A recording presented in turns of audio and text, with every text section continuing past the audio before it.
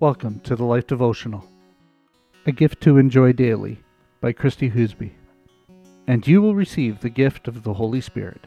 Acts 2:38. Have you ever given a gift to someone, one that you really poured your heart and soul into, only to discover it was never really used?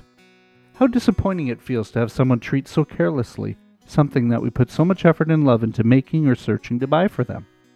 God has given those who follow Him a gift He poured His heart and soul into, the Holy Spirit. But do we use this gift, or let it sit on a shelf collecting dust? I read somewhere this thought: when I get to heaven, I can't wait to ask Moses what it was like to part the Red Sea. But what if he asks me, what was it like for you to have the Holy Spirit dwelling inside of you all the time? I just experienced moments with Him, but you had Him all the time. What was that like? And I reply, well, it was all right, I guess. Can you imagine saying that?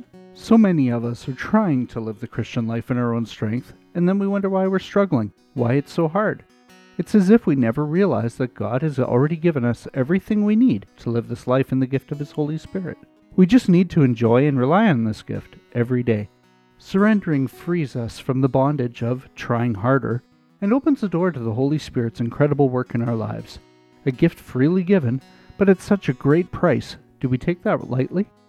It's time to take Him off the shelf, time to embrace this incredible gift, time to surrender our hearts completely over to Him. A prayer for today. Heavenly Father, thank You for the gift of Your Holy Spirit. I don't want Your Spirit on a shelf in my life. Your Holy Spirit, moving and breathing in me, is the most intimate part of my life, making me fit for You. I don't want to take Your gift for granted. Amen. Go deeper.